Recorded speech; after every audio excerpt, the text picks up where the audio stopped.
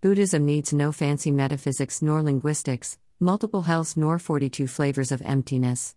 Kindness and compassion are enough, metta and karuna and all that jazz.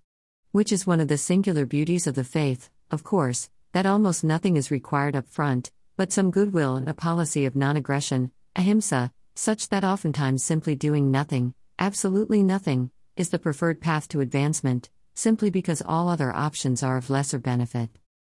Some sects of Buddhism prefer a more elaborate presentation of gods and goddesses, but this is entirely optional and the historical Buddha himself had none of it.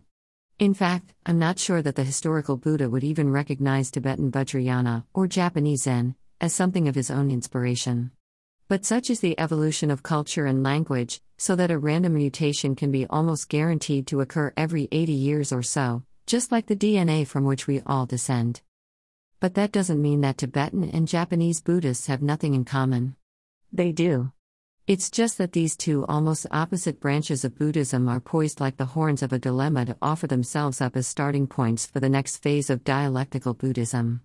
So, given the superstitious and elaborate nature of Vajrayana and the sparse linguistic and meditation-oriented nature of Zen, what would be the next logical step for Buddhism to advance, at least in the West, that great field of dreams left to conquer? It just might be the original Theravadan style, with or without the religious trappings, so a more secular but traditional Buddhism, for lack of better terminology.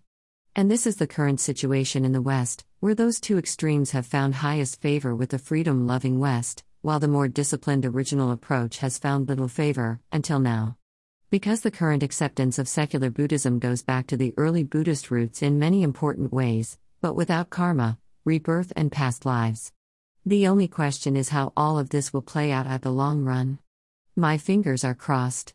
We are in need of some new synthesis to advance forward.